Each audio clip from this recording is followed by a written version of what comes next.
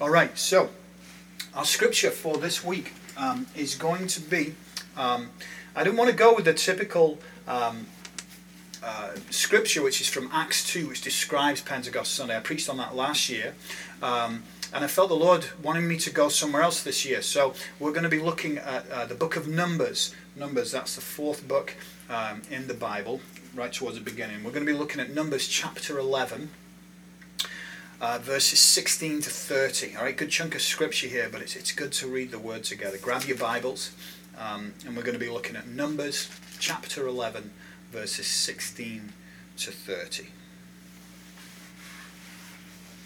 The Lord said to Moses, "Bring me 70 of Israel's elders, who are known to you as leaders and officials among the people. Make them come to the tent of meeting, that they may stand there with you. I will come down and speak with you there, and I will take of the Spirit that is on you and put the Spirit on them. They will help you carry the burden of the people so that you will not have to carry it alone. Tell the people, consecrate yourselves in preparation for tomorrow when you will eat meat. The Lord heard you when you wailed, 'If only we had meat to eat. We were better off in Egypt.' Now the Lord will give you meat, and you will eat it. You will not eat it just for 1 day or 2 days or 5, 10 or 20 days, but for a whole month, until it comes out of your nostrils and you loathe it, because you have rejected the Lord who is among you and have wailed before him, saying, 'Why did we ever leave Egypt?' But Moses said, 'Here I am among 600,000 men on foot, and you say, I will give them meat to eat for a whole month? Would they have enough if flocks and herds were slaughtered for them? Would they have enough if all the fish in the sea were caught for them?' The Lord answered Moses, 'Is the Lord's arm too short? You will now see whether or not what I say will come true for you.' So Moses went out and told the people what the Lord had said.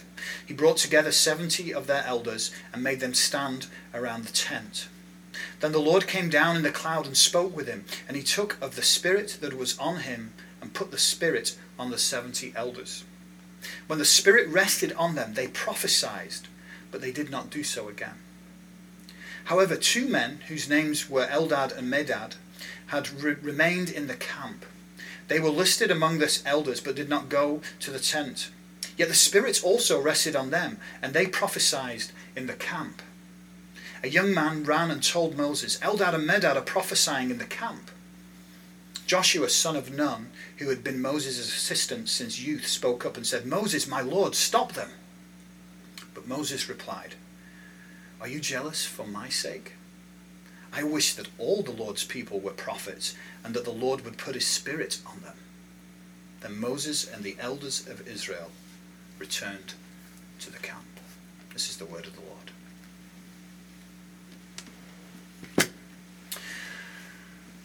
So, what is going on in that scripture that we just read? It's a pretty amazing piece of scripture, and I want to begin by giving you some context. All right, you'll hear me say this a lot, and you'll never stop hearing me hear me not saying this. But we have to look at things in context. Okay, very important when you're reading scripture to look at the context of the story. So, here's what's going on. Okay, it's been just over a year, maybe a year and a few months, since the Israelites have been freed from their enslavement under the Egyptians, under Pharaoh.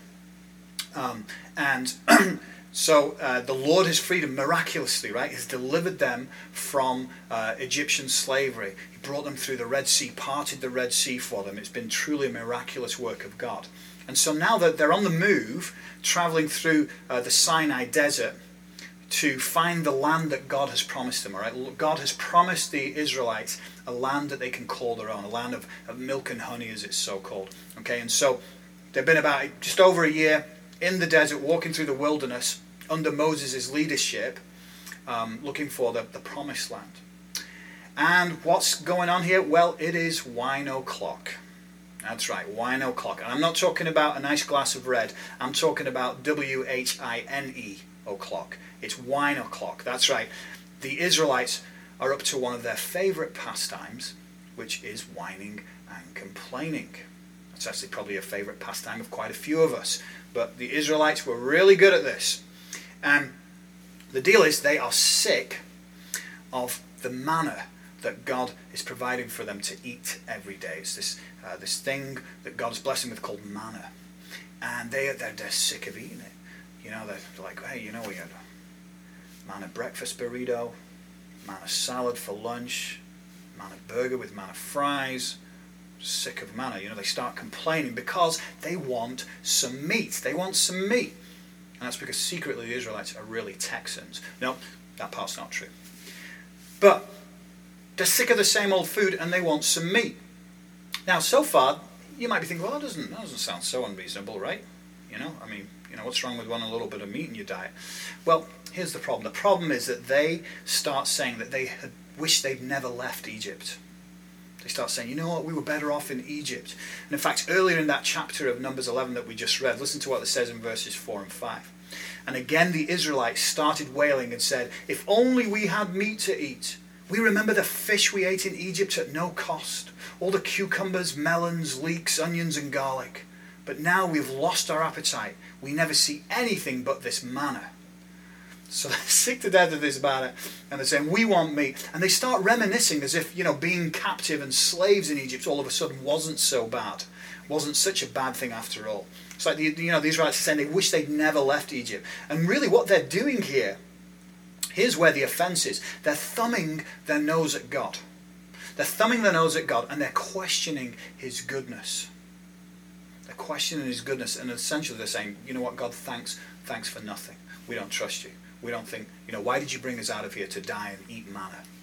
And that's the offense. It's failing to recognize and give thanks for all the good God has done in their lives. And that right there, that's the first lesson I want us to take away from the scripture this morning. It's this. You know, your life may not be perfect. Who has a perfect life? None of us. And in fact, you may well have some really tough issues and things that you are struggling with right now in your life. I know some of you do. But we can always reflect on and give thanks to the good things that God is doing and has done in your life. You know, there's always a place for that. And trust me, if you get in the mindset of being thankful rather than complaining and whining, trust me, you will notice a change in your life. If you start focusing on how God has blessed you, rather than how you wish this was different, or you wish you had that, or this wasn't the case. Trust me, your life and your outlook, your whole demeanor will start to change. You know, there's always things we can be thankful and grateful for. You know, just let me give you a small example. For example, if you are watching this morning or you're listening this morning, guess what? That means you are blessed in ways that so many people across the world are not. Because you know what it means? It means you have some kind of device that has access to the internet. It means you have electricity. You probably have a roof over your head. You're probably watching from a room somewhere that is ventilated or is warm or has AC. It means you have money to pay for internet access. And it means that you are actually wealthier than 2/3 of the world just by that very fact. You know, so there's always reasons we can count our blessings even in the midst of our struggles. But all too often it's easy to doubt God, isn't it? Start complaining, and ask, what have you done for me lately? And when we start doubting God's goodness, when we doubt God's plans for us, what tends to happen? We become skeptical. We start getting skeptical and cynical. And skepticism, cynicism, they're actually one of the roots of bitterness. There are many roots to bitterness. Unforgiveness is one of the biggest. But skepticism, if we're not careful, can lead to bitterness. I'm not talking about being naive. We want to be wise. Okay, but skepticism and cynicism, once they go too far, will start leading to bitterness. And what happens is with that skepticism is we start questioning God's power and his goodness. Is God really good? And we start wondering, is he really able to do what only God is supposed to be able to do? And really what we're doing is we're getting back to the oldest trick in the book. The oldest trick in the book, which was that question that the serpent asked Eve in the garden. Did God really say? It all stems back to that. Right? Everything comes from that place. Like, did God really say? It's the oldest trick in the book. Don't fall for it. But you know, this is exactly what Moses does. In this situation, although he's a great man of faith, Moses is frustrated. He's frustrated and he starts doubting God and his word, his promise. And Moses says to God, here I am among 600,000 men on foot, and you say I will give them meat to eat for a whole month. He's probably thinking, great, how on earth is that going to happen? And we have to remember something here. It says 600,000 men on foot. That's not counting the women and children. And by most estimates, scholars think if you factor in women and children, now you're looking at between about 2 and 2.5 million people. And God has said, yeah, I'm going to provide meat for them for a month in the desert. And Moses just must be thinking, oh, God, what are you doing? If this doesn't work, it falls on me. It's my head that's going to roll. And he goes on he says, would they have enough if flocks and herds were slaughtered for them? Would they have enough if all the fish in the sea were caught for them? I mean, Moses, he's got some serious moxie the way he's talking to God here. It shows the real intimacy and the depth of his relationship with God. But he's saying this because what God is promising seems impossible. Meat every day for 2.5 million people in the desert. God's answer to Moses, it's great. It's so powerful. It's in its simplicity and its brevity. In Numbers 11, chapter 20, verse 23, he says this. The Lord says, "Is the Lord's arm too short? Now you will see whether or not what I say will come true for you." God's saying, you need to wait and see, because you're going to see my power. Wait and see what I'm going to do. And what does that phrase, is the Lord's arm too short mean? What does that mean? We see this phrase about 3 times in Scripture. Basically what it means is God using his arm, so to speak, because it's a figurative term here. It's a symbol of God's unlimited power to reach into the affairs and the world of humanity, to reach into our lives. God's saying, you don't think my arm is long enough to reach you? God's saying there are no limits to my power. And here is our second lesson. When you're feeling discouraged, perhaps you're feeling discouraged right now and fearful with everything you're reading and seeing in the news. When you're feeling deflated or hopeless, remember, we have a God who reaches down from eternity to be intimately involved in our lives. That's how much he cares about you and I. He's not this distant God who's kind of, you just get on with your life and do whatever you want. No, he's like, I want to know everything about your day. I want to know the little things, the big things, the things that upset you, the things that brought you joy. Tell me everything, because I am your loving Father. And he's so loving that he reached down from eternity and sent his one and only Son. He gave us the most precious gift he could, to do what we could not, which was live a sinless life, go to the cross for us and defeat sin and death, so that now the doors are opened for salvation and eternal life. That's the kind of God we have, who reaches down from eternity. Is the Lord's arm too short? Are you kidding? And here's the thing, when you cling to that truth, when you realize that of course the Lord's arm is not too short, trust me, you will start experiencing God's power in your life. He's intimately involved in our lives. And just like God is intimately involved in our lives, he was intimately involved in Moses' life too. God knows Moses is frazzled. He knows he's frustrated. And God knows that Moses cannot do all this on his own. So that's why he tells Moses, he said, gather 70 elders. These would have been leaders of the community, leaders of different tribes and factions in the Israelite community. And he says, gather these 70 people together.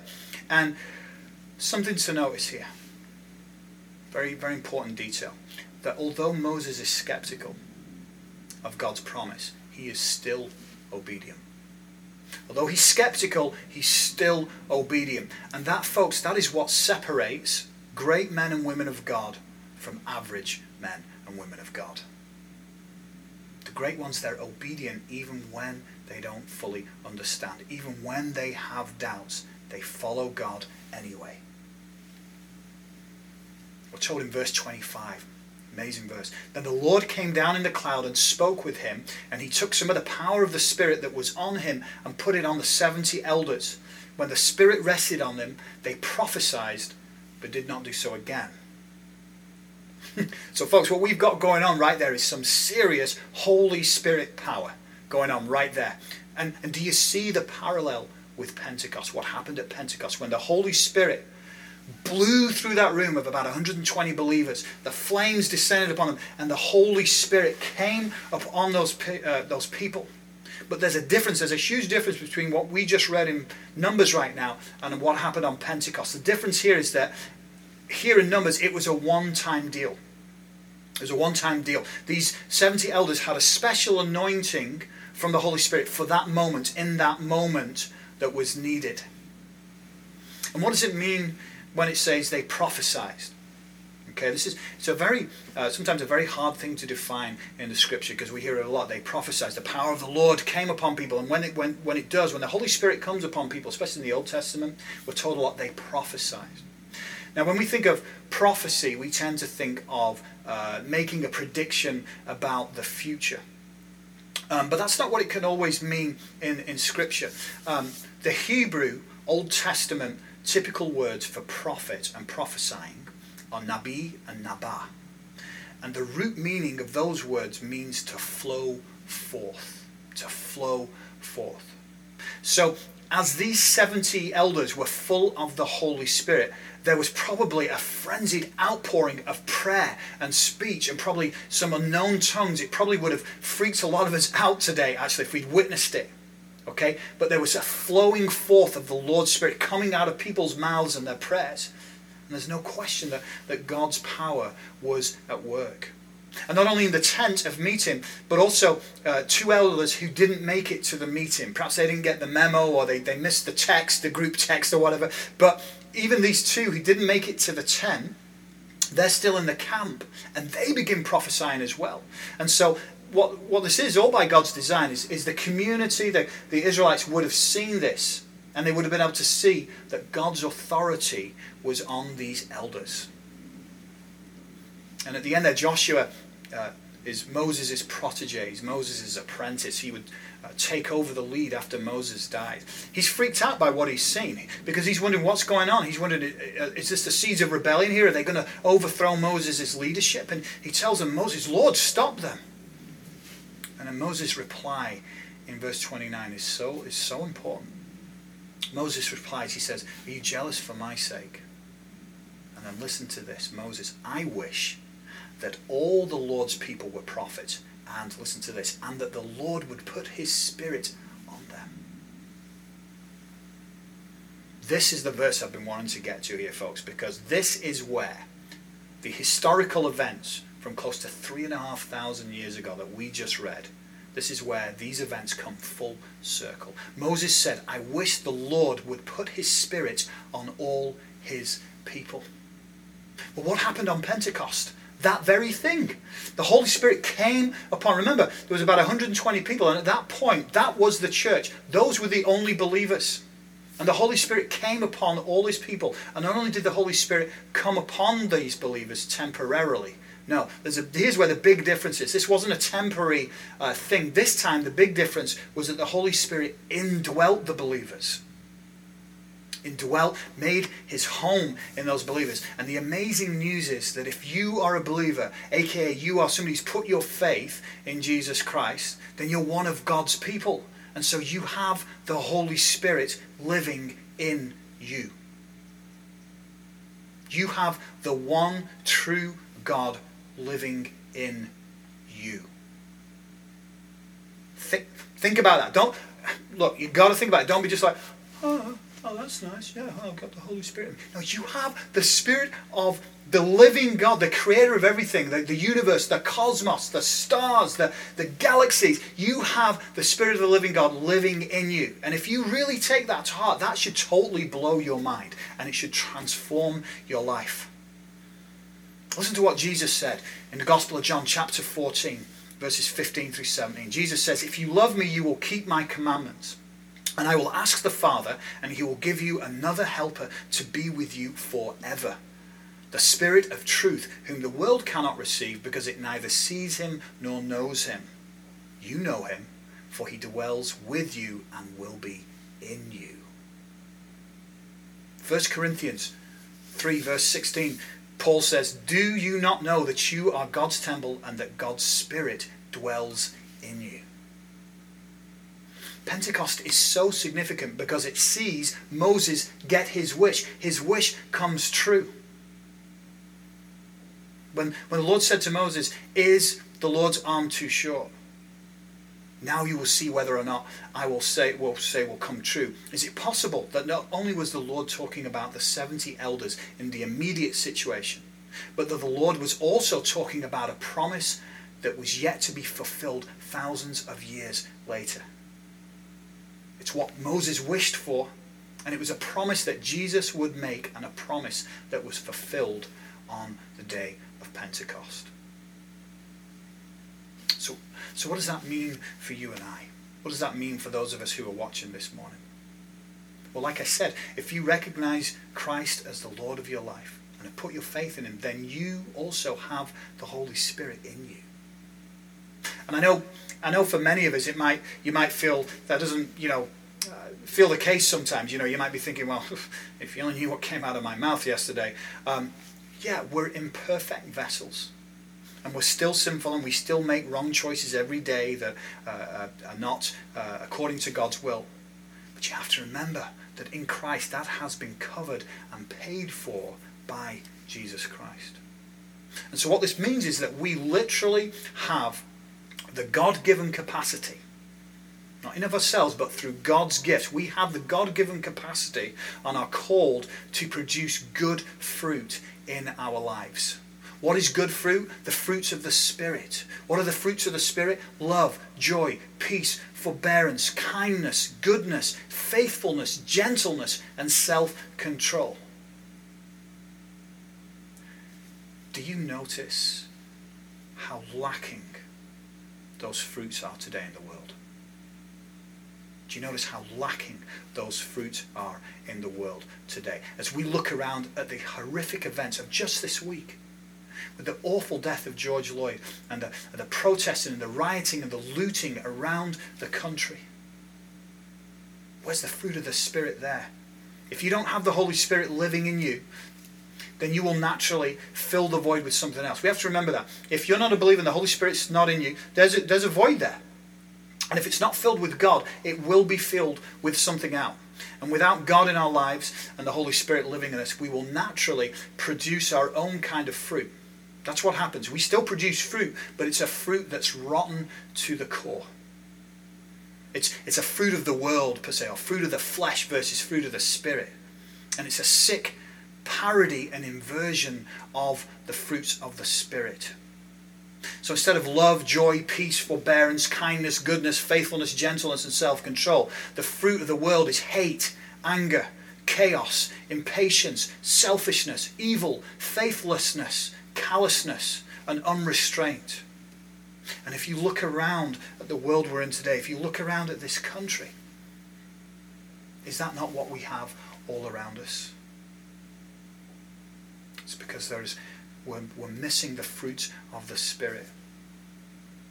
And I know it's easy to become really discouraged and depressed or disheartened by this. But look, folks, this should neither surprise nor discourage us. Remember what Jesus said. Jesus said, the world cannot receive the Spirit of truth because it neither sees him nor knows him. And so the question I want to challenge all of us with today is this. How will the world see or know him if we do not show the world through our own lives? We are called to be the church. We are called to be the ones that display the fruits of the Spirit. We have to be the ones to show and display the fruits of the Spirit in our own lives. That means we have to stop reacting with anger and impatience and selfishness and unrestraint, and instead show the world what it is to love, to be kind, to be gentle, to be patient, to have peace, to have joy in your life despite the storms.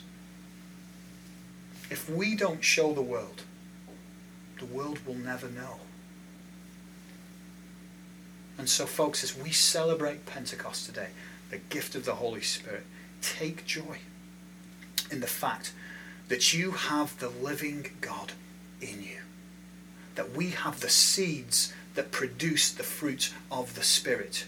And never in any time in history has it been more important for the world to see what it looks like to be the people of the Holy Spirit. It's time to show the world what it looks like to be filled with the Holy Spirit.